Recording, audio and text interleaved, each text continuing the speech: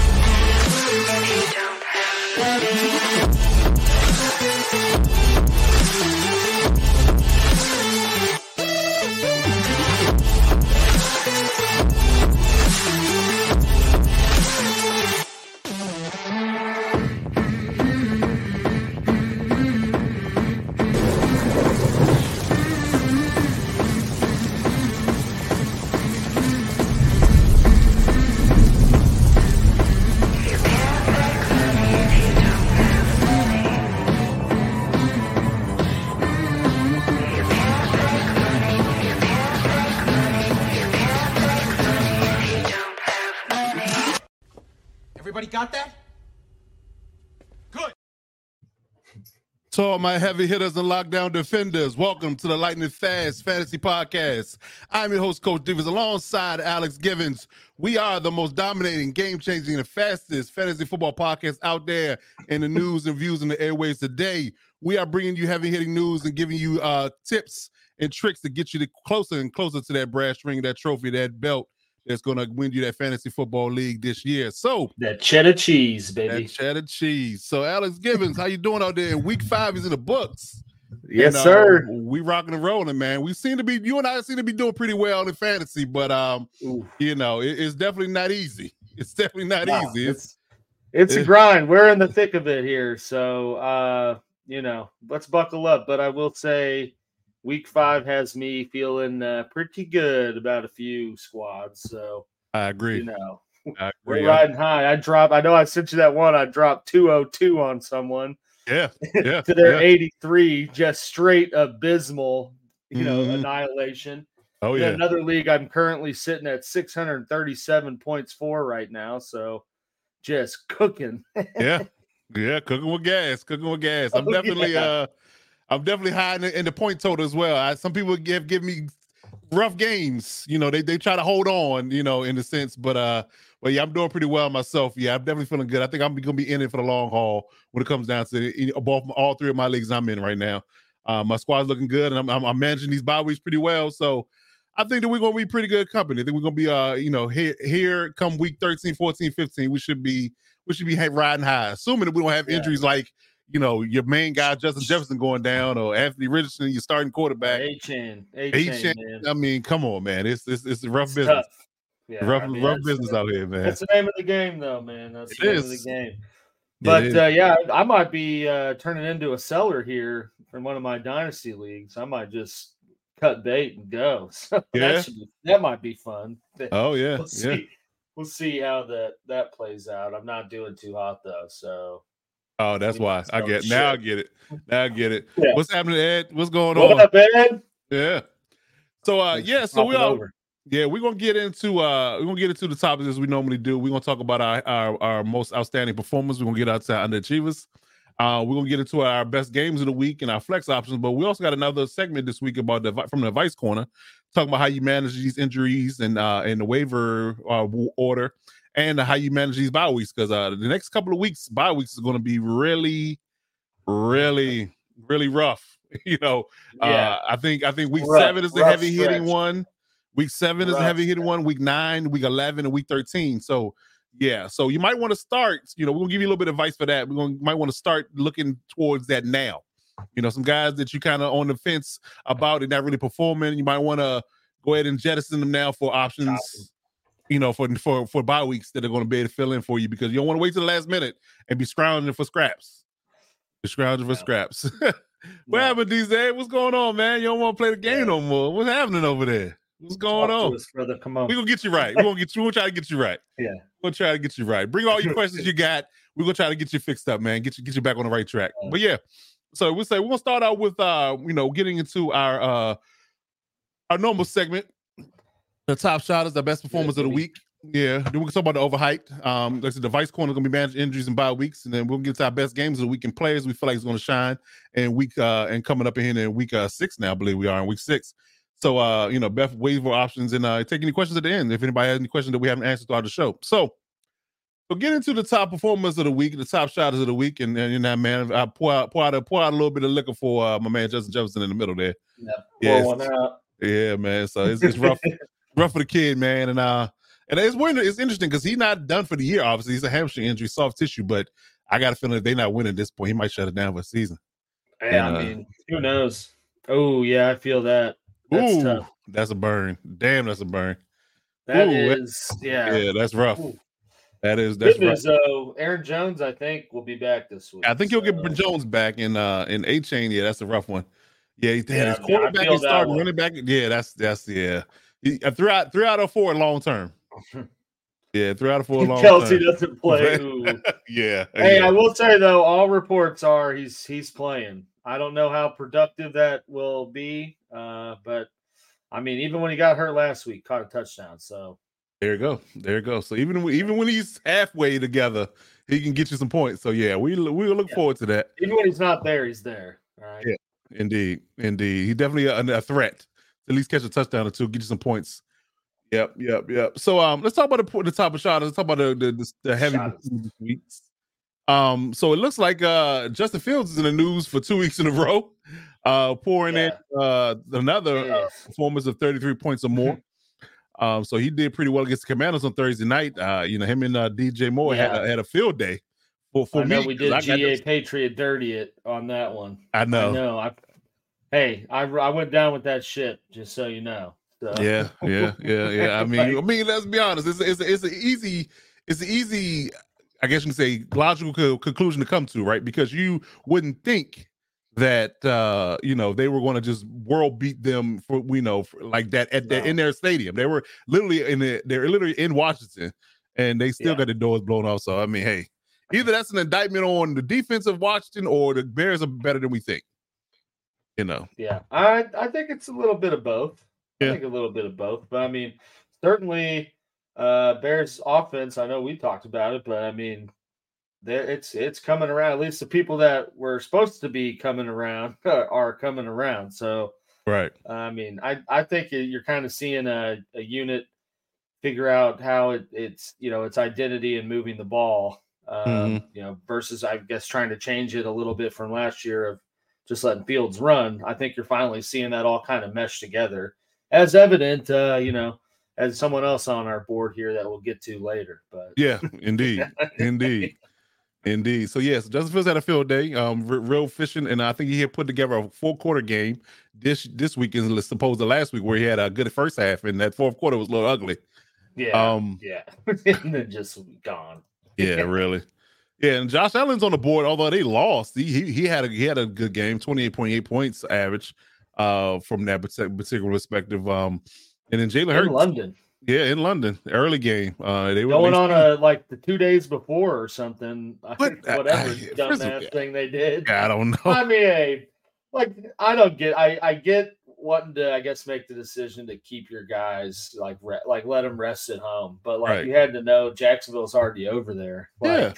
Like So why not go, expeditiously? Like we're gonna, as soon as the game is over Sunday, we out. Yeah. Like get on the plane, let's go. Let's go. Let's get acclimated to this time difference and let's practice. Sleep on the plane. Yeah, exactly.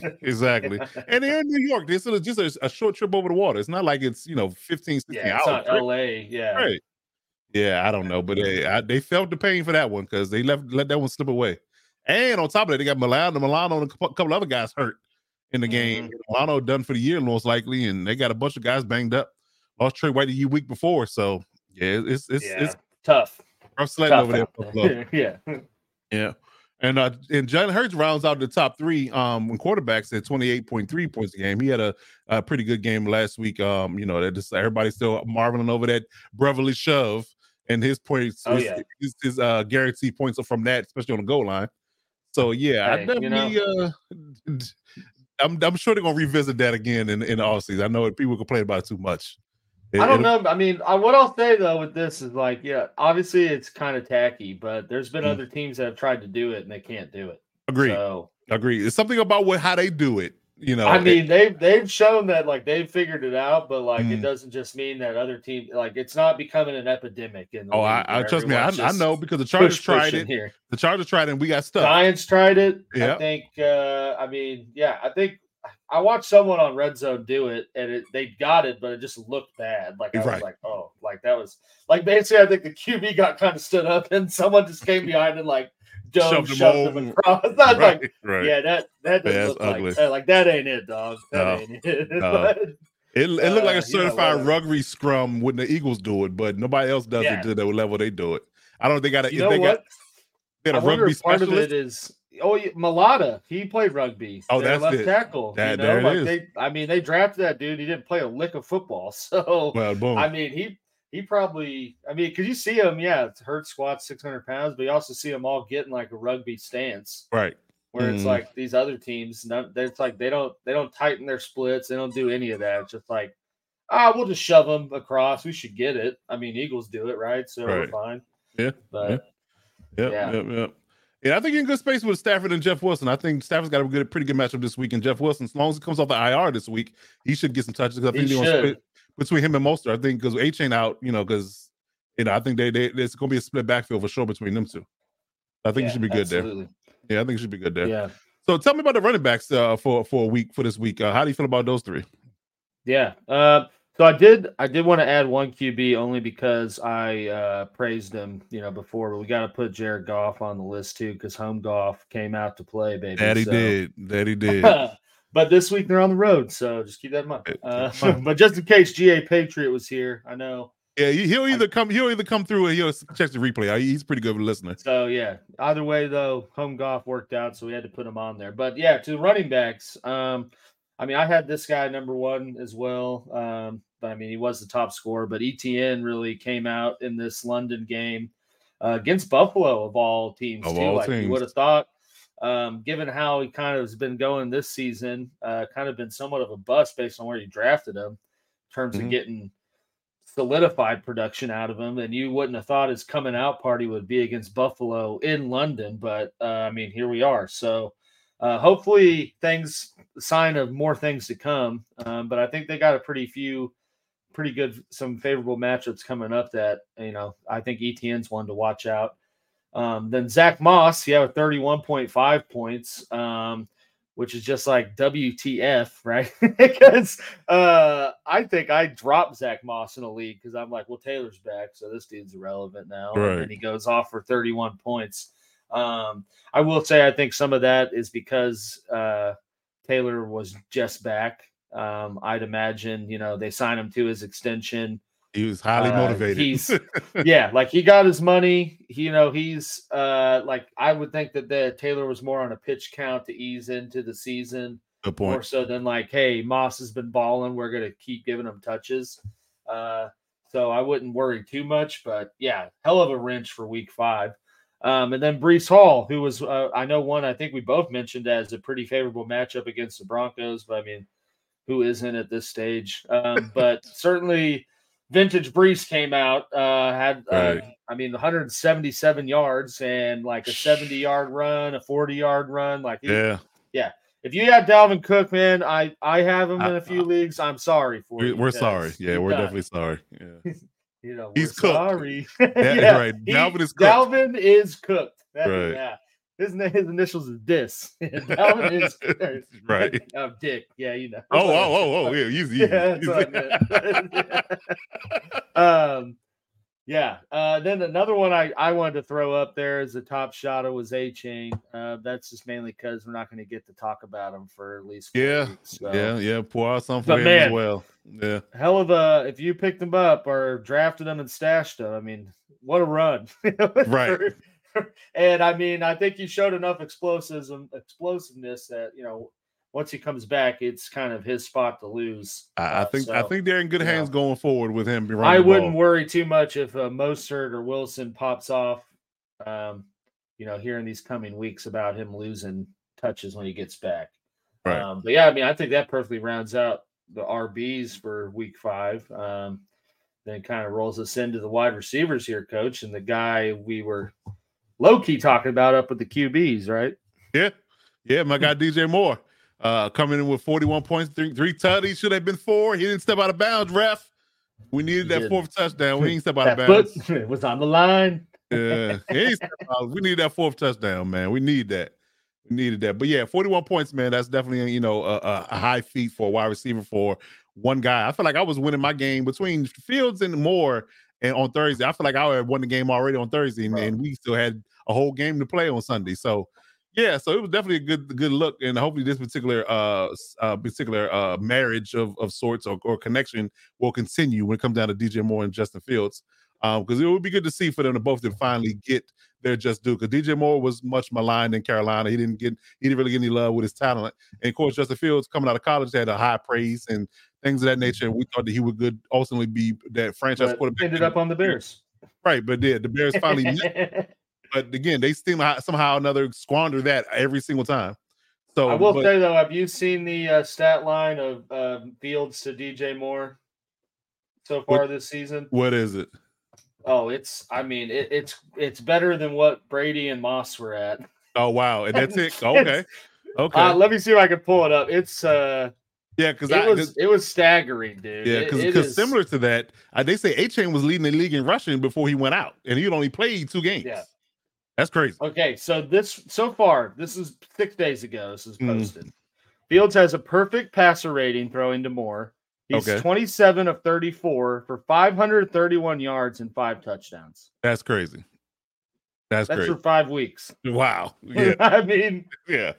That's crazy. Damn. And to say that he had 2 bad games in the first 2 weeks and still did that, that's saying a whole lot. That's saying a whole lot. He was pretty much irrelevant. He was 1 and 2. Both of them. So both of them. Yeah.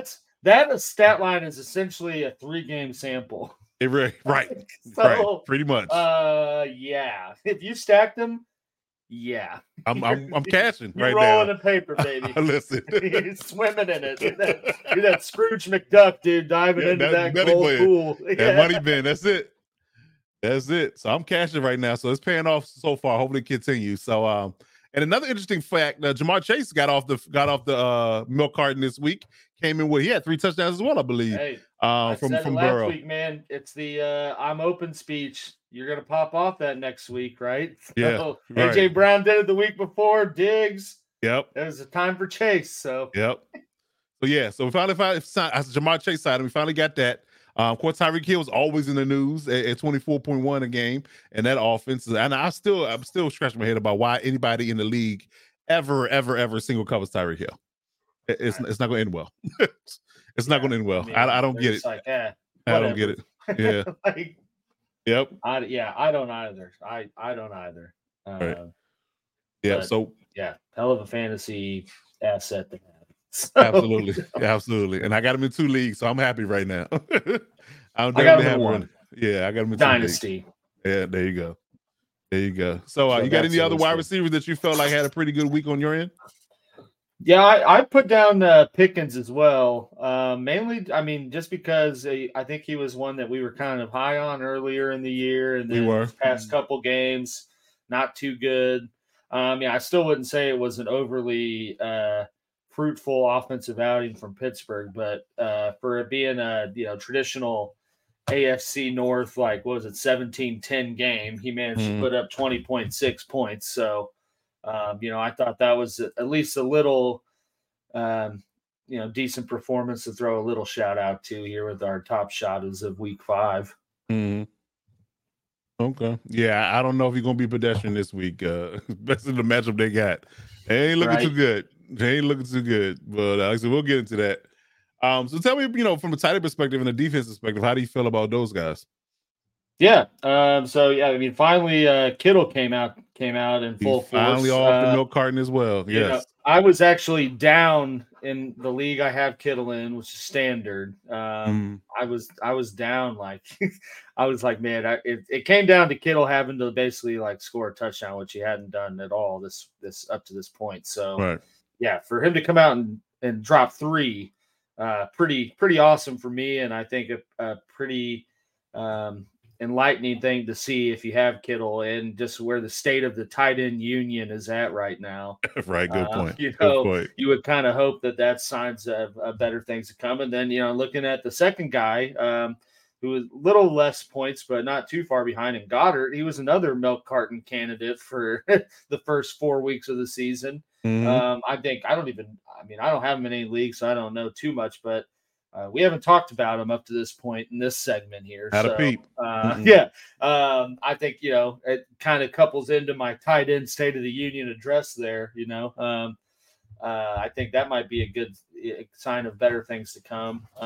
Then another one I noted just to have 3 was Laporta, only because he's tight end 1 right now in terms of fantasy scoring. I don't know if you've ever seen a rookie tight end be tight end 1. This long into a season, and that's definitely one to plug in your lineup until he proves you wrong, I guess. But he's continuing to flourish in Detroit, so had to kind of give him a little love too. Yeah, I agree, and I think we've been right about him the whole entire time. We were high on him early on, and he hadn't disappointed. And it's definitely a feel good moment when you feel like you're absolutely right about a guy. So yeah, hey. Especially in like 2 leagues, I was like, you know what, F it. I took Laporta in the last round as my only tight end, and I was like, nah, we'll see what happens. And now I just look like a genius. Right, exactly. So unless you got Kelsey Laporta, it's rough out here in these tight end streets. So I definitely believe that you gotta find a guy, almost like a streaming option week to week to see if he's gonna be able to give you at least 3 or 4 or 5 points. I mean, my goodness, it's a struggle bus for tight ends. It just depends on. And again, I feel like every guy that we've had on this list week to week has been different. Like I don't think the only person that's been a consistent stay is Laporta. And so Laporta and Kelsey when he's playing. That's it. Pretty much. I will say though, I feel like week 5 at least was a little more promising in terms of the point range. Yeah. In terms of where all the tight end. I mean, because you had tight end 10 for the week scored 10 points.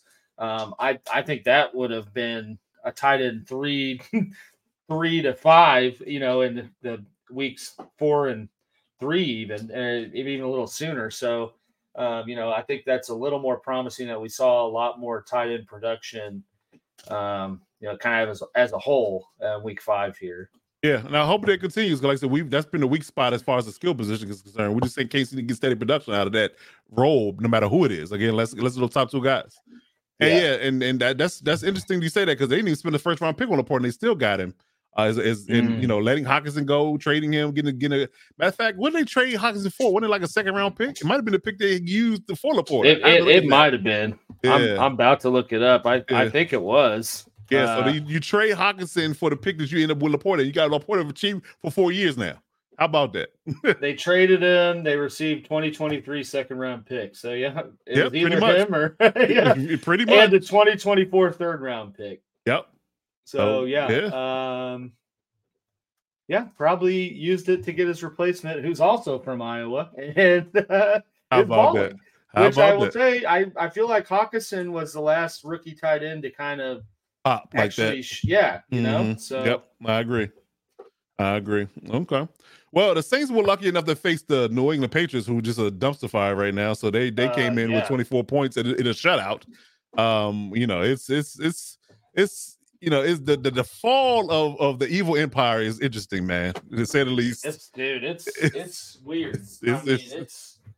I just yeah. don't get, because they were like a playoff team, Mac Jones 2 years ago, rookie right, year. right. And like he looked like he'd be decent. And then they'd go 1 year without an offensive coordinator, and it's like he's like you know, like he just doesn't even know what football is anymore. Well, it's interesting you say that, because I think that it's a personality thing. I think that the longer he's been there, the more he's grown, not on people but off of people, to put it like that. Like, he's rubbed people the wrong way, and they're starting to, you know, starting to be divisive in the locker room, to the point where they don't really vibe with him, and the things he's done, the dirty plays that he's been called out on and things of that nature, they're not really you know, a fan of this guy, I don't think. So I think that might be a rift too, because again, you and I both know, as former players, you know, it's the locker room is a fragile place. If you don't have any camaraderie in that particular aspect of it, then it can fracture a team, no matter how good you are. Oh, and you can have dudes that have all the talent in the world, but if they just don't like get it, you know, like they just don't get it, in terms of being a teammate and stuff, right? Being personable, like you're not going to be there. And I think that what you're saying is absolutely true with Mac Jones. I mean, I'll say him this all subjectively here, because I'm of course no clue, but right, we don't know the guy. I mean, but I think the Patriot way, right? Belichick was like, this guy needs to be checked, so I'm going to bench his ass. And then you have him responding with someone from his camp saying like, well, you can be a good cook, but you can't make, you know, a gourmet meal with garbage or something like that, whatever was put out there. And so it's just like, I think you're right that like he kind of strikes me as that, you know, stuck up rich kid that's like, he didn't do anything wrong, you know, like I don't know why, you know, I don't suck. It's all these guys around. No me, accountability. Like, you know? Yeah, no accountability. Yep. And I so agree. like bench, and then he's like, someone has to drop that, because he's like, well, it's not my fault I got benched. Team was looking bad. Like, you know, kind of like Zach Wilson, right? Yeah. To some degree, where like you had the whole thing last year where he acted like, or at least it went out, he acted like he wasn't the problem in the loss, and that became a whole thing. I think we're going to kind of see that with Mac, where, I mean, I don't know, it was 2 weeks in a row or 2 out of the last 3 weeks has been benched at the end of the game. 2 weeks in a row. Yep. Like 2 weeks in a row. And then it seems like a good chunk of the next week is talking about that, or like, is there going to be a change? And I mean, I don't see it getting any better in New England. It's not. It's a really long way to say that. It's a downward spiral, and they're going to be picking high in the draft. That's what it boils down to. So I think they'll get their will by default. They'll get the quarterback of the future. Just because they got nothing else to choose there. Exactly. Exactly. And finally, Pittsburgh defense still holding strong, although they you know, aren't lighting the world on fire offensively. They still holding strong with 18 points defensively against the Ravens last week. They are, they still play defense out in Pittsburgh. So yeah, shouts out to them. On a bye week this week for those that have owners that, so make sure you make that change. I'm one of them, so I had to go with Atlanta's defense against the Commanders. So I'm hoping for what the Bears did to them. I'm hoping Atlanta does the same thing. Hey, Atlanta's sneaky good against the pass, man. So yeah. So we'll hopefully get good fortune from that perspective. Yep. All right, so let's fold over. So let's talk about the overhyped, the underachievers, the bad guys of the weekend. There's some surprising names on here, because some guys have been on the top shotters list, now on the bottom tier. You know, of course, you know, Daniel Jones is rounding out the top with his. He's a frequent flyer here, man. He really is. Like he has stock in this list. If you took Daniel Jones thinking he was going to pop off, I'm sorry for you. You didn't get that advice from us. We just know that. I mean, because I didn't. Right. I know I didn't say that in our draft show. We sure enough didn't. I don't think we even mentioned that guy. We didn't, for good reason. Point proven, right? Right, exactly. So the Dak Prescott got undressed by the Niners defense, and the boy, that was ugly. Man. Yeah, that was bad. Yeah, it was pretty bad. Yeah, it was pretty bad. Fred Warner had himself a day in that game. I'll tell you that. That's for sure. He ate Dak Prescott's lunch and dinner. Yeah, that's for sure. He was. Yeah, it was a humbling game for him, as he put it. Right. So and I was actually shocked. I mean, you know, Cap, you know, was harping on this on the Wild West podcast, but I was shocked that Jordan Love played so bad. I was too, to be honest. I held my breath to avoid avoid any further discussion of it. But honestly, I think that was more of a game that Jordan Love lost for the Packers than the Raiders won. Agreed. But and I think this is to be expected just a little bit. Just because it is week 5. He is, a pseudo rookie, so to speak, and this is his first year. So I think you're going to see some growing pains along the way. I just wouldn't have expected to see it against Vegas. Agreed. All right, so how you feel? I also put Mac Jones on there just because he's I mean, it was so bad. I couldn't even bring myself to type it. I couldn't. Yeah, it was so bad. As someone who has Mac Jones in a Superflex dynasty, who only has Jordan Love and Zach Wilson basically now because of Rodgers. It hurts for me to see that. I understand. I completely understand. I basically have only 2 quarterbacks. Right. So really losing out on the super flex component of it, but agreed. Whatever. Yeah, if he would just average these, he would definitely have won that game. So it's sad to see. Yeah, it really is. So, what do you think about the running backs, man? I'm very shocked to see a couple of the guys' names on this list for sure. Yeah, I mean, James Cook, I had him on mine.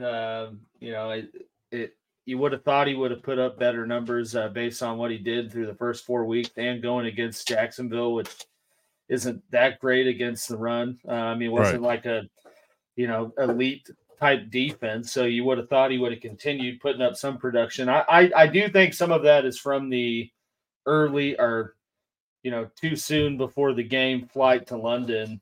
And I think you kind of saw a lull in that with certain components of the game. So, I think James Cook is obviously still RB1 and no one's there to take his reins. So I wouldn't worry too much, but definitely alarming. Stevenson, that's one that I know we talked about at length last week about dude to probably get out of your lineups. He did nothing in week 5 to change our opinion. And I actually didn't start him in the league I have him in. So I'm glad I didn't do that. And then Brian Robinson too. He was one I thought was going to have a hell of a fantasy outing against the Bears. Against the Bears, who are I think Denver's 32nd against the run. I think the Bears are 31st. So you would have thought that he would have had a pretty solid outing, and he just lays a freaking egg. So definitely Stevenson, I think, is not a surprise, but the other 2 definitely are. But I don't think that it is a sign of repetitive performance, a continuing pattern. I also noted Derrick Henry just because, he got 6.2 points. It wasn't the traditional King Henry outing. So I tend to, I think we should have noted that just to, reaping my sorrows, I guess. Right. on it. Some of the stuff just painful to print. Like, it's just painful to print. Like, why is this guy so bad? And they going against the Colts and Richardson got hurt. The thing with Henry is just that the Titans are so bad at defending the pass that he has to be cooking early, or he's going to just be out of the game plan at the end because they're going to have to, they're going to have to put up points at a faster pace. And he's not 24-year-old Henry is going to pop off an 80-yard run on a stretch, at least once a game. So a couple of stiff arms later, he's in the end zone. Looks like he's walking, but he's actually running 23 miles an hour. Right. I miss that Henry, man. I do too. I definitely do too. But So I think those 3 are definitely surprises for this category. But Stevenson, I'd imagine we'll talk about again. Possible, and we have to say a prayer for DZ because he got no choice but to play him this weekend. I just don't understand how the Patriots are so bad running the ball. I just don't get it. That's usually a calling card. I just don't understand why they're so bad at running the ball. I will say though, I think that this might be the game where he could come out. I don't know. I feel like this could be a game where the Patriots turn it around solely from the fact of Belichick, the defensive guru, probably has a whole book in some secret drawer in his desk of how to embarrass McDaniels. Right, and he's right. just going to pull that out, and they're not going to be able to do anything. That's a good He's point. gonna just, that's kind of the vibe I get going into this game. Is like it's just going to be like the Patriots are going to kind of turn it around, and it's not going to be through Mac Jones. Right. So yeah, you got there is a chance. D said there is a chance that he might pop off for you. There's a chance. Now getting down to these wide receivers, yeah, right. You mean there's a chance. Getting down to these wide receivers, like I think Bourne doesn't surprise me that much, but Adams and Ayuk definitely do. Like I just don't see how Jimmy Garoppolo could not find Devontae Adams in that game on Monday night. I couldn't understand it. Now Ayuk might be a little bit of a byproduct. They were beating him so bad they just didn't need to target him a lot. I mean, he was kind of cooking early. Yeah. And I was like, ooh, this is good because we're gonna have a nice Ayuk outing. And then I think it just was he got game scripted out. Yeah, I think that's my what it is. Yeah. And of course, like I said, the Patriots offense period is just a dumpster fire. So I mean, Bourne hasn't been good since the 22 points he scored in week 1. So, right. like he's Patriots offense as a whole is just bad, atrocious, right? Yeah, it's just stanky bad. You right. know? Yeah. I've also put CeeDee Lamb on there too, just because he scored 6.9, I think, which I mean it's not horrible to the realm of this, but it's not too far off for being the clear-cut number one. And then you had the whole ordeal of asking Jerry Jones of like, don't you think they should get CeeDee the ball more? And he's like, well, I don't know about that, so it's just kind of like right. Just a poo-poo outing all together. Mess. It's just a mess in period. Like it is bad. It's just bad. But again, I'm starting to have to think about a better option from tight end perspective too, because Dawson Kincaid and Evan Ingram were both my fantasy tight ends in different leagues, and they have given me squat this year. Yeah, and Evan Ingram was okay a couple weeks, but he's kind of gone down. Pretty. But it's been those weeks you really could use some production from your tight end position, and he's just not delivering. Yeah, and it is not void of talent, because clearly these guys are talented. Both of those guys can definitely get it done. They just not getting it right. I don't know what the issue is. I don't know if it's scheming, play calling, whatever. But they have not got it off the schneid, as they say. My worry with Ingram going into the year was just that they added Ridley, and they're gonna find a way to get Ridley targets that probably otherwise went to Ingram last year. And I mean, I think just sometimes flow of game or matchup wise, he just gets kind of lost in the weeds. Yeah. That's why I didn't go for him. So I was like, I'll just wait till Laporta at the end. I'm not taking Ingram. And then you're a smart man right now.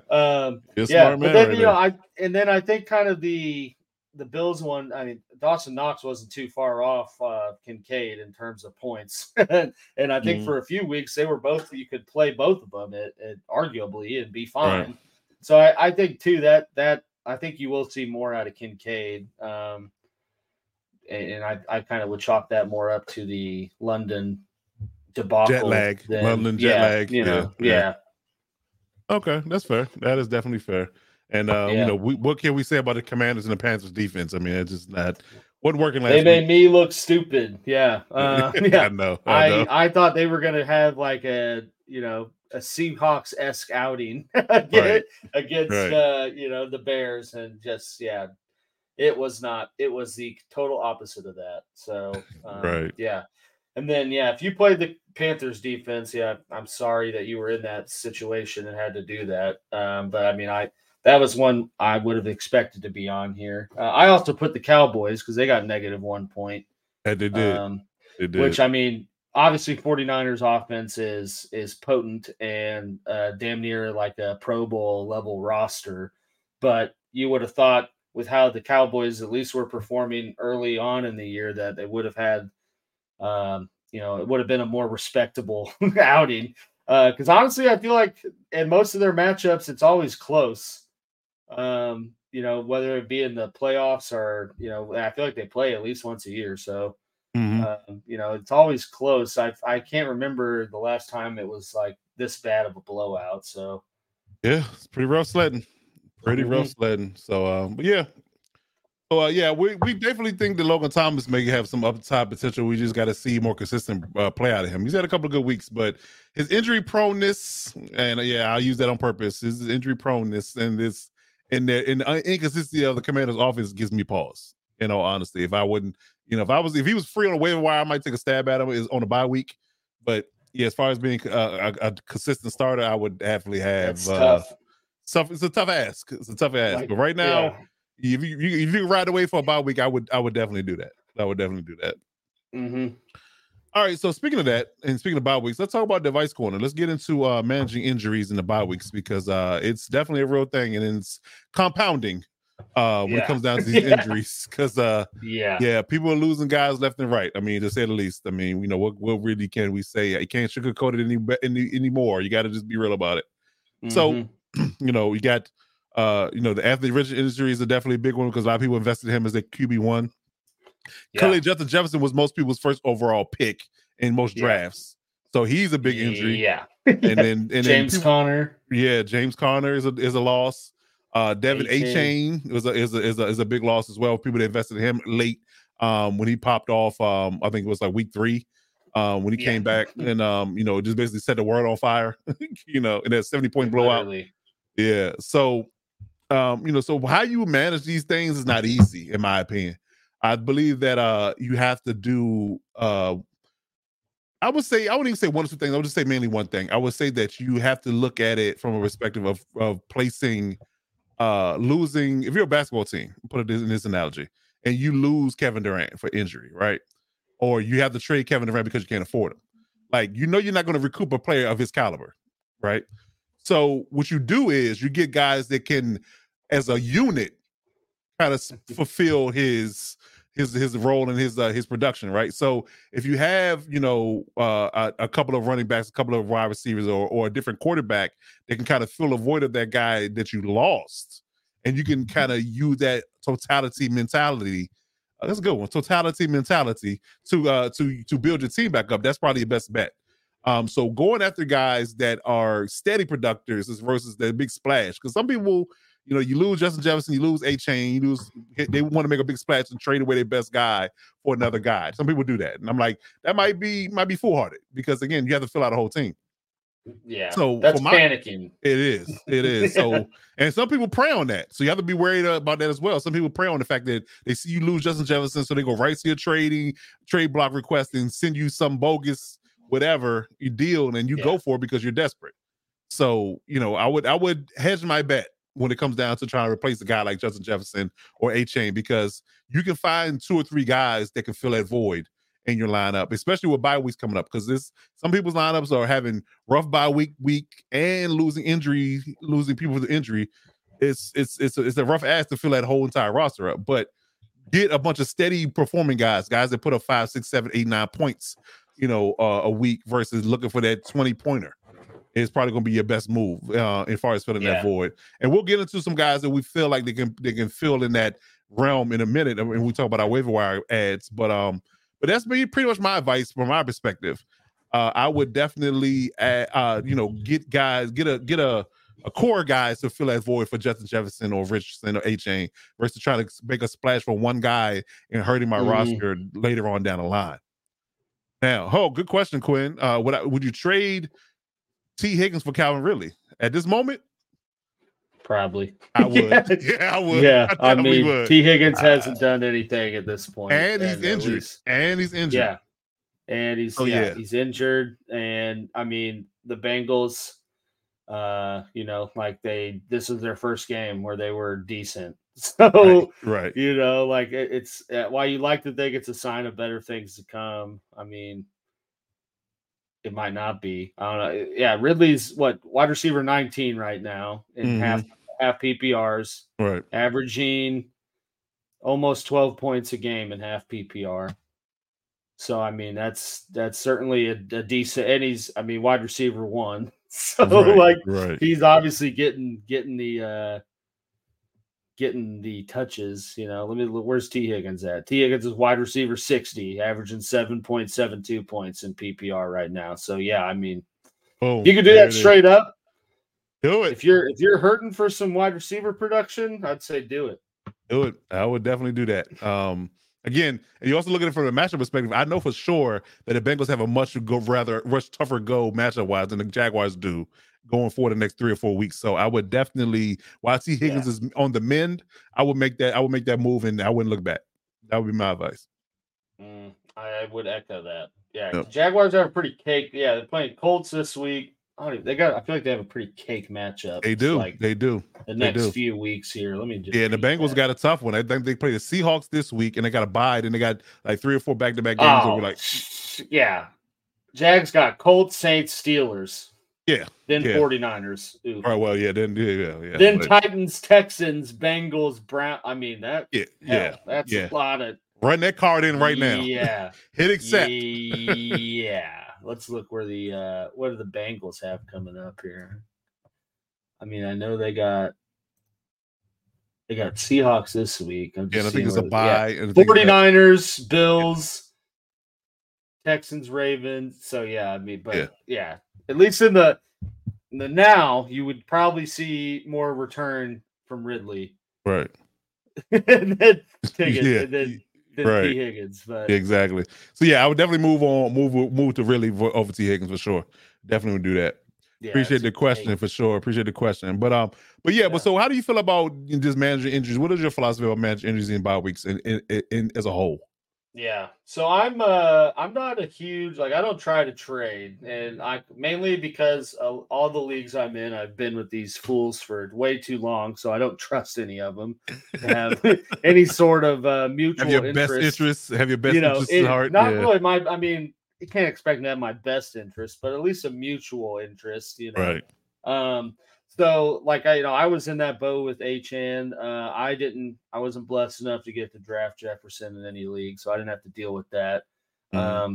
But part of it too depends on if you have an IR spot or not. Like if your league lets you do that, because that's a huge benefit, because then you can, add some production, but not have to risk, dropping someone important or the injured person themselves, and trying to get them back once they do come back. So I kind of always try to just go for who the replacement's going to be, mainly just from a perspective of usually at this point of the year, I'm not too aggressive on the waiver wire, so I should be pretty high up, depending on how it goes. Right. And then I can at least try to do that, and then that way, if I get that person, then I at least get the opportunities of the productivity that the other player had. I mean, I'm not going to expect KJ Osborne to go out and turn into Justin Jefferson just because they got to throw him the ball, 10, 12 times a game. But there's only a select few receivers in fantasy football that you can say, are going to get 12 looks in a game. So, to me, that is a more beneficial approach than run into the trade block and, taking 2 wide receivers that are ranked, in the 30s or 40s to give up, someone just because I need to recoup a little points. Mm-hmm. So that's always been my approach. It's not an overly successful one all the time in terms of getting the player I want, or, so Achane, right? I had him. I got Jeff Wilson in every league that I had Achane in, just because I know that once they bring him back, they are McDaniel is a Shanahan guy, so he's going to use multiple running backs. He's going to find a way to use the run game. And Wilson came with him from San Francisco. So I would think that once he is healthy, there is good potential that you get, you're not going to get Achane production, but you'll get decent production for a guy. So that's kind of always the approach I try to take. Now, obviously if I don't win out on any of those, then I have to kind of reassess my options. I will say, I feel like this week, especially with the players that were injured, there were a lot of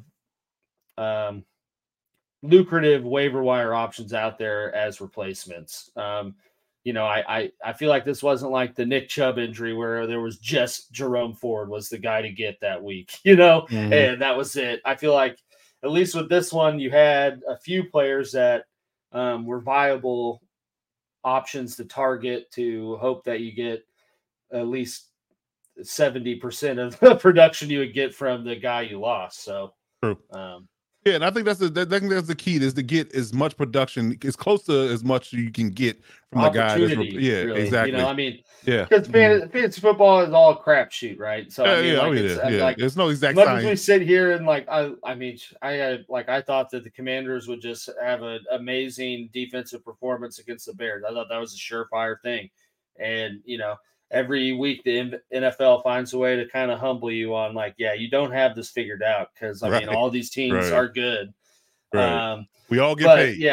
Yeah, you know, like so I mean, I always like, you know, you never can guarantee that you're going to get 15 points every week from this player, but if you can get all the players you know are the focal point, are very involved in the game plan or how they move the ball, then you're at least giving yourself an opportunity at that. I think that's the approach, you know. Yeah, I agree with that. To DZ's question, I would look at the Gardner Minshew effect in this particular aspect of it. Choose between Jonathan Taylor and Zach Moss. I think they are going to go with more traditional running with Taylor, in my opinion. I think they're going to ramp him up. I think his first week out was kind of a litmus test to see how much legs he's had under him being gone with that ankle and being just flat out not playing football for the last year practically. So I think they were going to lean. I probably would say might be more of a 65, with 35, or maybe a 70-30 share between the two in favor of Taylor this week. I think they're going to lean heavy on the run and have to limit Gardner Minshew having to throw the ball 40, 50 times a game. So I think I will say though, Jacksonville's D is 6th against running backs this year. So. Oh, well, then there you have it. So tough. Tough. But I mean, Taylor only had 7 touches in his last week. And I mean, I think part of that was like first game back, Moss was still being productive. So it's not like they needed to feature Taylor. But I mean, at some point, like money talks, right? They gave him money. So they're going to give him the ball. They resolved the whole contract dispute. Right. They're going to get their money's worth out of that and give him all the touches they can until he turns 27 and they release him. And then he's out the door. It sucks. Or get looking for 1-year deals for the next 4, until he's retired. But that's the way. That's so unfortunately that's the way it rolls. But yeah, I definitely would lean. If I had to pick between the two, I'd definitely pick Jonathan Taylor in that matchup. Yeah, for sure. All right. So you got anything else for the Vice Corner before we move on? No, I mean I think I think that's it. Other than you just pray, man. Volume production. Have a lot of faith. Yeah, volume production over big splash is my advice. Try to get some volume production out of your guys. Having good point production from everybody on your team to fill that void. Because you never want to have a situation where one guy has to carry you, and if you get that one injury, I think we talked about this before. If you get that one injury and that one guy goes down and he's carrying your team, then you're screwed. So you need volume production from everybody else. Mm-hmm. Yep. All right, so let's talk about the games of the week. Let's get into that. Let's talk about the matchups as a whole in its totality. So these games are very interesting. I think the front and the back end of these matchups are AFC West heavy. Obviously, the Raiders only one that's missing in that outfit. That'd be crazy if it was Raiders, Chargers, and Broncos, Chiefs to do Monday and Thursdays nights. But it'd be crazy. This whole gambit, right? Just line them up. But so from your perspective, like, what do you think is the juicy matchups when it comes down to fantasy production this week? Who's on your radar? Obviously, anyone on the Kansas City offense, just because Denver is dead last in every defensive category this year, and has not any signs that it's going to get any better. So I really do think you're going to get a lot of production. I mean, I'm think, smoking that Rasheed Rice back. I think it's Rice, Kelsey, Pacheco, Mahomes. But I mean, obviously you're playing Mahomes and Kelsey. But I think if you were on the fence about a Pacheco, you definitely play him in this week. Just with given how the production he's put up the last 2 weeks, and it's kind of become more of the featured attack in the offense, and Denver is 32nd against the run and just gave up 177 yards to Breece Hall. So, and as Richie Riche put it, DJ Jones, their best run defender, is not there, so not playing. So that's kind of all the stars are aligning for a pretty solid, RB matchup for Pacheco. And then I think Rice is kind of the ascending star in that passing attack. It's Surtain's going to be on someone, but I don't think that there's any one person that Surtain's going to be following around unless it is Rice, and maybe that puts a little wrinkle in the plan. But he's been consistently second on the team in targets every week behind Kelsey, and putting up decent production with that. So I think this is kind of a good matchup for him as well. If you are hurting at wide receiver this week with a bye or injury or whatever. Okay. So that was one. What's one that's on your radar? Well, interesting enough, of course, the Miami game against Carolina at Miami. That seems like if you got any skill player from the Dolphins, you're good. Or their defense. Yeah. Right. I think you're in good hands like Allstate. I actually think this Minnesota-Chicago game could be very interesting. I think there's going to be a lot of points scored in that game. I think that's one on mine as well. Yeah, I think that's going to be a lot Vikings of points scored. are terrible against the pass, right? We've seen DJ. I read you guys the DJ Moore, Justin Fields stats not too long ago. You would hope that stack continues to feast, and I think even Cole Kmet could probably have a pretty solid game against the Vikings. But that's one I had on my radar in terms of being a lucrative outing fantasy wise all around. Another. I obviously like Buffalo against the Giants. I think you always play whoever you can against the Giants, but the defense right now, yeah. But even the offensive side of the ball, I think you'll see. I think Diggs is going to have a pretty big game this week. But I think Gabe Davis is a viable option as well. Yeah, I think he'll get some touch. He might get some red zone targets and things of that nature. It might, it might not be a lot of volume, but it might be productive in the small sample size that he does get. I definitely like the Gabe Davis matchup as well in that particular aspect. For some reason or another, it's two guys that I like, and it's not necessarily a lucrative matchup. And not they're not going to set the world on fire points production wise, but I think Bijan Robinson for Atlanta and Curtis Samuel for Washington, it seems to me like they're going to have good games in this particular matchup. I think that nobody on the Commanders team can deal with Bijan in space. And I think for some reason Curtis Samuel they're trying to focus in on Terry and Jahan. That somehow another Curtis Samuel's getting a lot of looks by default. I know, man.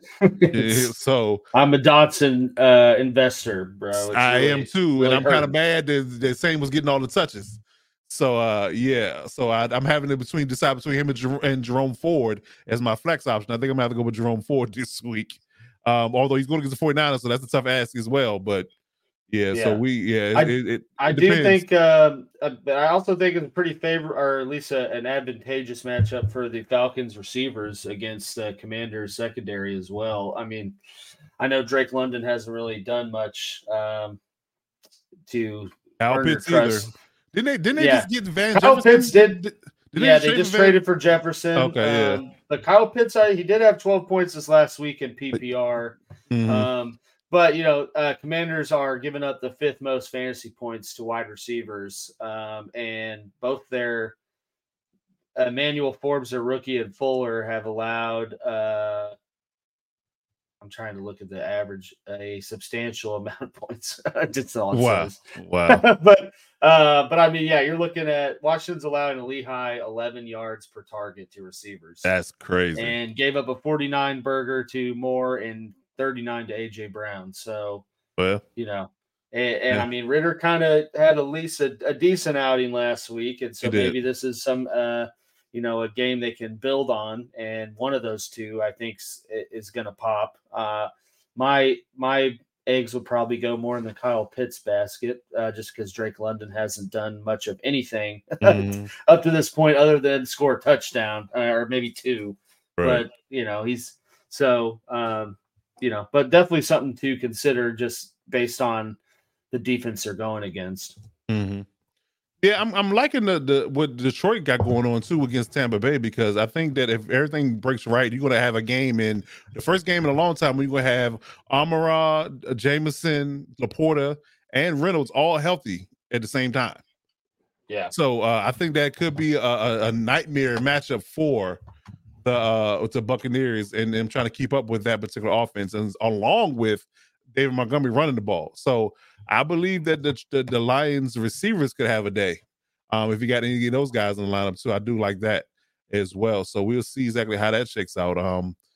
Yeah, I wonder if they said anything about Saquon playing on a Sunday night. Let me look. I think he's expected to play. Mm-hmm. Let's see what the latest news. I swear the last news that he's questionable. He was limited today. Okay, yeah. So I mean, I don't. Well, interesting. Well, Jaylen Warren is out because he's on a bye week. I can tell you that right now. You can X that off. I mean, unless he doesn't need anyone right now. I think it's not a bad stash. Yeah, I think this is a bit. Yeah, I think this might be right now type of thing in my opinion. Okay. Yeah. So so Dotson or Curtis Samuels or Josh Reynolds. I mean, I think he'd rather have Samuel over Dotson. Yeah, I agree. Yeah, I definitely between those.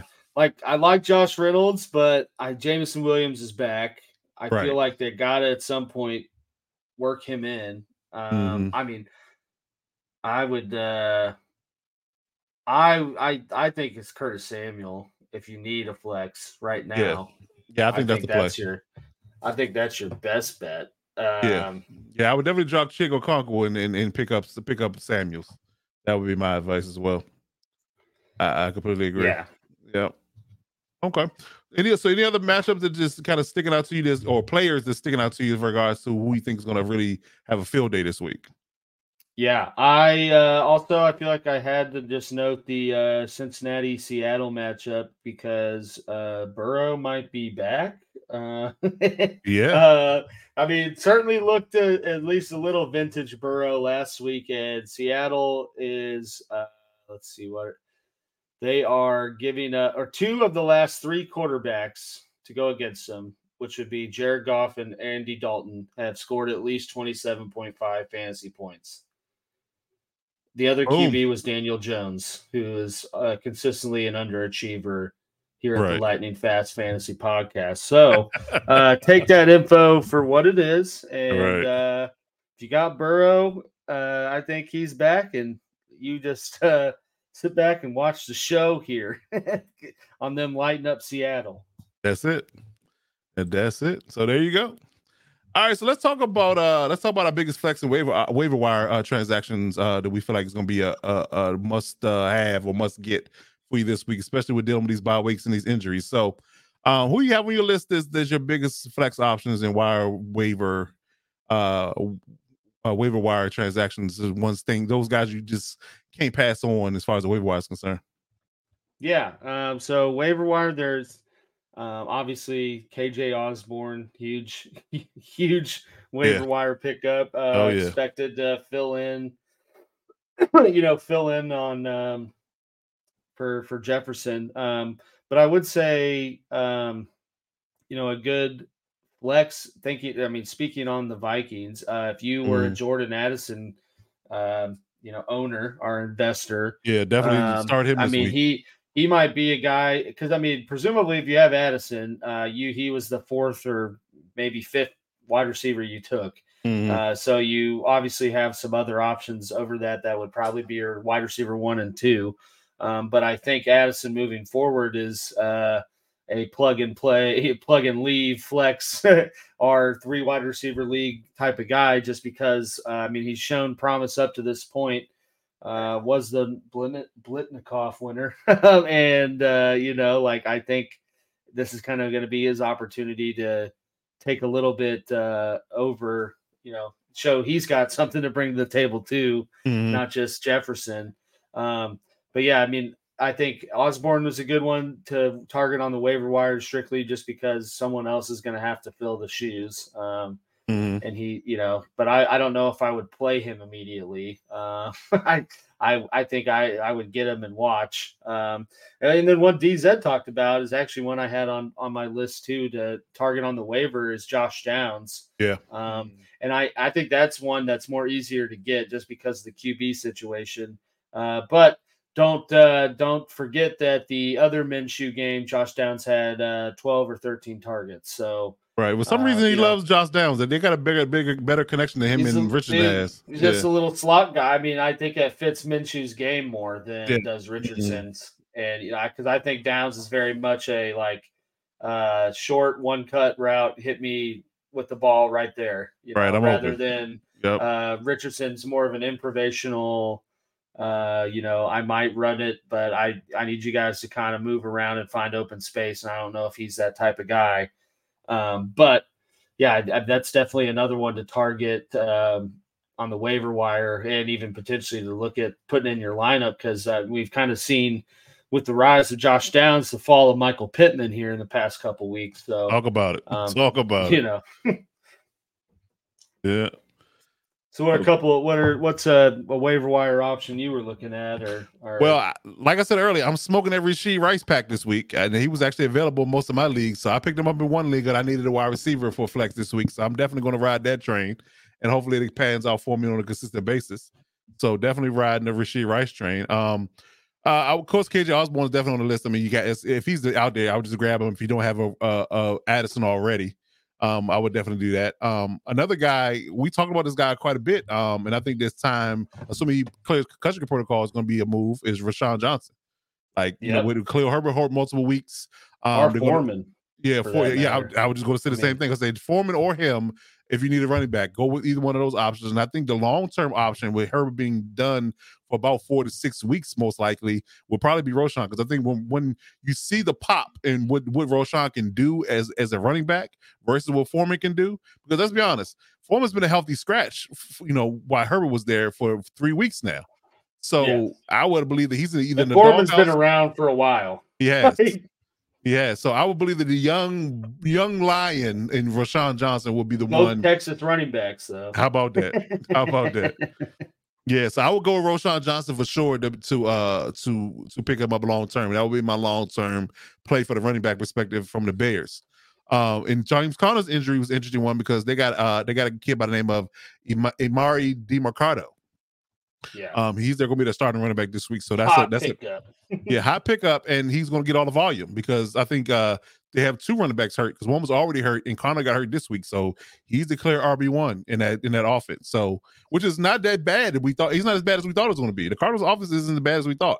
So you're going to get some production from a Michael Wilson, from a Hollywood Brown, and Emari DeMarcado. So I think that you could go with any of those options and be fine with it. And if you happen to sneak off Jeff Wilson, I would sneak off Jeff Wilson as well because he should come off IR soon, and he's going to be the likely fill-in for A-Chain. So, because I thought he was going to be the odd man out with A-Chain being so dynamically good, when he was healthy, but he's hurt. Yeah. So, go. Well, I mean, I think he kind of was because you saw last week he was eligible to come off the IR. They didn't do it. His agent was saying he's coming off this week. Right. So I mean, I think they obviously were like, well, we don't need to rush you back. Like this dude's falling for us, and then he got hurt. So I mean, that's why I think that was a good one to target if you could and pick him up because it's more of a need now at this point than just a surplus. Agreed. I definitely agree.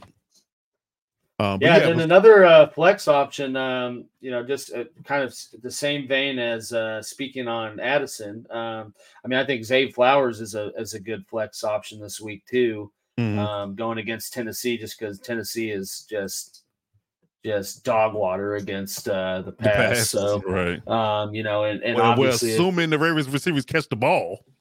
Yeah, Jesus. I mean, but Zay has at least been the one to put up points. The numbers. I think he's averaging like 12.5 per game right now. So I mean, as a rookie, Certainly building a rapport with Lamar. So Yep. that's and then since I'm on the Ravens, also monitor that Justice Hill if he's still there. That's that's not he's that's been not gone for weeks in my league because I picked him up in 2 dude, leagues. he was in a couple of mine and Gus Edwards, but I think Justice Hill is the one to have. Yeah, I agree. Based on kind of where the goal line touches and stuff are going, and Gus Edwards is getting looks, but he's not doing anything with it. So, true. That's I know that might be long gone news there, but if for whatever reason he's out there, that's definitely one you can look at stashing. If you lost in the shallow leagues, RB. he could be out there. If it's 10 or 12 man leagues, he could be out there. Yeah, it's a possibility. Yeah. I mean, I know you're in the little deeper, bigger ones. So I'm not sure a lot of these guys are gone. Oh, that's a tough one. That's not a bad problem to have, though. It really isn't. My goodness, look at this. Addison, Flowers, Waddle, and St. Brown. Woo! I mean, I think your odd man out's probably Flowers. Yeah, Flowers definitely the odd man out. Yeah, I agree. Yeah. Like just because Addison, I think he's gonna be one. Waddle's gonna get his touches, and St. Brown is one. Yeah, Flowers is the odd man out. Waddle's coming around. I mean, I was talking about him last week. It's like, when the hell are they going to use Waddle? And they scored a touchdown first play of the game. So, exactly. And then another interest. Just while we're on the topic of kind of targeting people, I thought this is interesting. Just if you have Puka, it's an interesting stat I wrote down because I spent all of my free agency budget. I'm not shy about that on Puka. Right. But even with the return of Cooper Kupp, he still balled out. But interesting stat is 67.7% of Matt Stafford's passes last week either went to Cooper Kupp or Puka.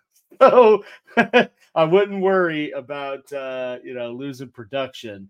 But I wanted to say that because you might be in a league with a Puka owner who's freaking out because Kupp is there, and it might be time to smell a little blood in the water and strike and maybe make a move, because I don't think that he's going anywhere. So but I know as a Puka owner from last week, I was like, oh, I'm gonna look like an idiot now because Kupp's gonna come back and it's gonna just go back to going through Cooper Kupp.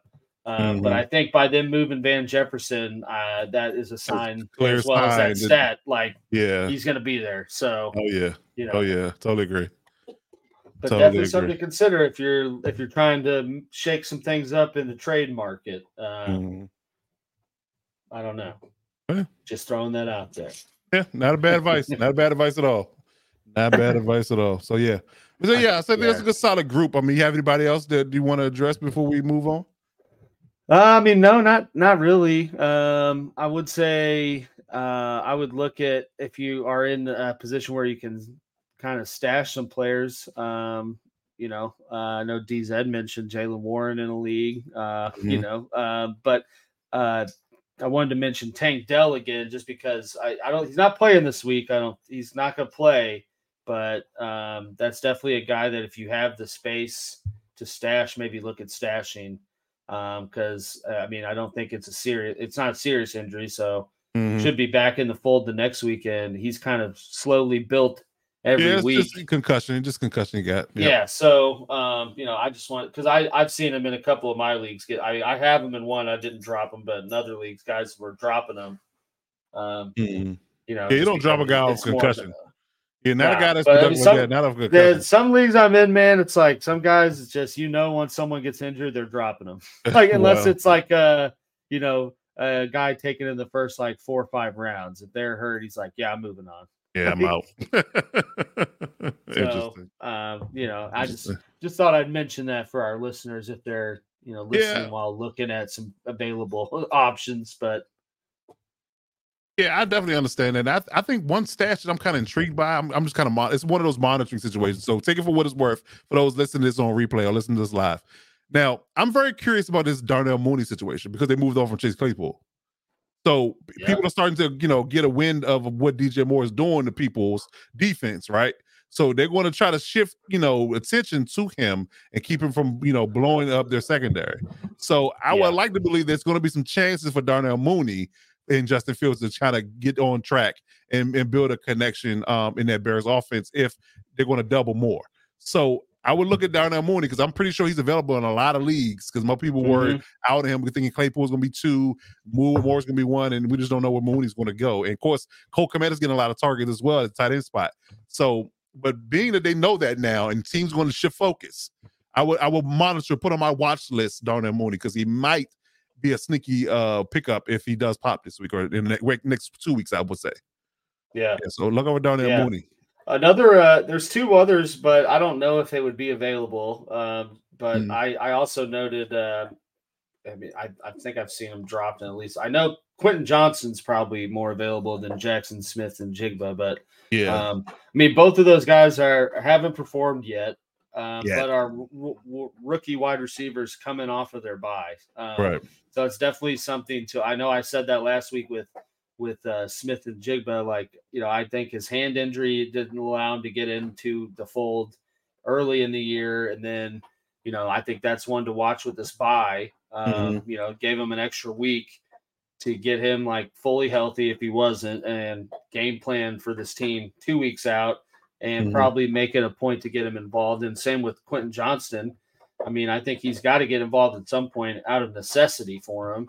And I think that this bye might be a good opportunity to see if he can kind of go into that Mike Williams role. I mean, he's not Mike Williams, obviously, I mean, he's the same height. That's about it. That's where the comparison stops. That's where it stops. But right. if you're in a shallower league or leagues with active fantasy owners, both those guys might be available strictly because neither one of them's done anything. Right. And that's certainly something you can look at, like similar to Tank Dell, if you have the surplus to be able to kind of have a extra spot, those might be 2 to consider if you miss out on everyone else, purely for the sake of it, add and monitor and see what happens, since they're coming off a bye. But right.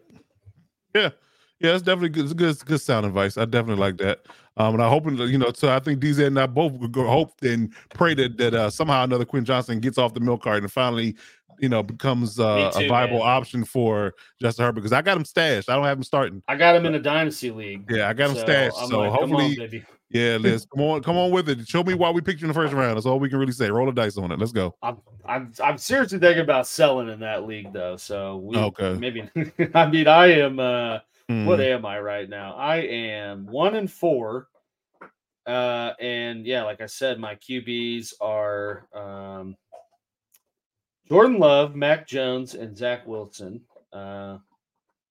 Pretty tough. So I had someone, I know I asked you, I had someone offer me first round pick and Derek Carr for Jordan Love. And I was like, I might. Yeah. I could have Caleb Williams and Drake May. Right. But that's wild. We'll see. Yeah, that's wild. Okay. All right, so let's take any questions we got in the chat before we get up out of here. If anybody got any questions, I know we asked a few during the show, but if anybody got any lingering questions, feel free to ask them, and we'll try to get them answered in short order before we wrap up here. And if we don't find us live or catch us live, you watch this on replay. I'll post our social medias at the end of the show, so we'll let you know how you can reach us in between shows. I know GA Patriot and a few other guys reach out to us on Twitter and things of that nature, asking us questions about guys that they're kind of iffy on, and we get those questions answered in short order and try to help you guys out and get you that win that you most sorely need in each week fantasy. No questions, just pray. Yeah, I know. A lot of prayer. Yeah. Yep. Get it in before Sunday kickoff. That's all we can say. Or Thursday night. Get it in before Thursday night. Yeah, definitely that. I don't think we got to worry too much about Thursday night. Knock on wood there. I don't think it's going to be a 70-point affair like Richie thinks, but it should be a victory for the Chiefs. I think we all both can agree on that. Definitely both agree on that. I had to list all those things that hadn't existed the last time they won, because that's just wild. Oh my God! Tell me what I had a time when listening to that. I was like, oh my God, because you had showed me the list already, so I knew what you were saying. So that's why that's why it's so funny. The Star Wars sequel trilogy not being out is really what what gets me, because I mean they haven't made one of those since like 2018. Exactly, So, exactly. They had a whole ass trilogy come out. The Rise of Skywalker was the last one. Yeah. Yeah. Hopefully, that's clear protocol. I think he will. I mean, they had a Thursday game and he was out, that game. So I think that he had a good 2 full weeks to clear. So I think he'll be fine. I mean, unless he's got some lingering effects of it. But I think that they know they need him too. So I think they'll clear him unless he has some type of lingering effects. But hopefully he's good. I mean, dude was Bijan's backup, so I mean, yeah. He probably would be a starter at any other Power 5 school. I mean, you saw what he could do the first couple weeks when he was given chances. So yeah, I think that's the one to put your eggs in the basket on for sure. Yeah, I definitely agree. Long term, Roschon is definitely gonna be your guy. I definitely holistically agree with that. The kid's special. The kid's definitely special. Yep, he gets it. He definitely does. He definitely does. All right. So, like I said, here's our social media links. If you're on the screen, if you have not followed us already, please do. On Twitter, on Twitter, I'm Lockdown Defense. Instagram, I'm Lockdown Defense Sports. The YouTube page is Lockdown Defense Podcast. And Alex is Real Givens on Instagram and Twitter. So we'll check him out there. Some follows. Come on. Yes. So send us a DM, reach out to us, add us in any facet, and we'll try to get back to you in short order and get you those answers that you need so you can get these dubs, and we'll get you to that bag. All right. In the meantime, pray. Indeed. So until next week, we're going to break down week 6, getting into week 7, because week 7, I'll let you know right now, and that's kind of something I want to underscore before we leave, is that week 7 is a heavy bye week. Bye week. So start to plan for that now, and we'll address that in detail next week on the show. So like, comment, subscribe if you have not done so already. And next week we'll be back with another show, 9:30 Eastern Standard Time, right here on the podcast channel. But in the meantime, in between time, I'm Coach Defense. That's Alex Givens. Until next week, we'll see you when we see you. Step up and lock it down.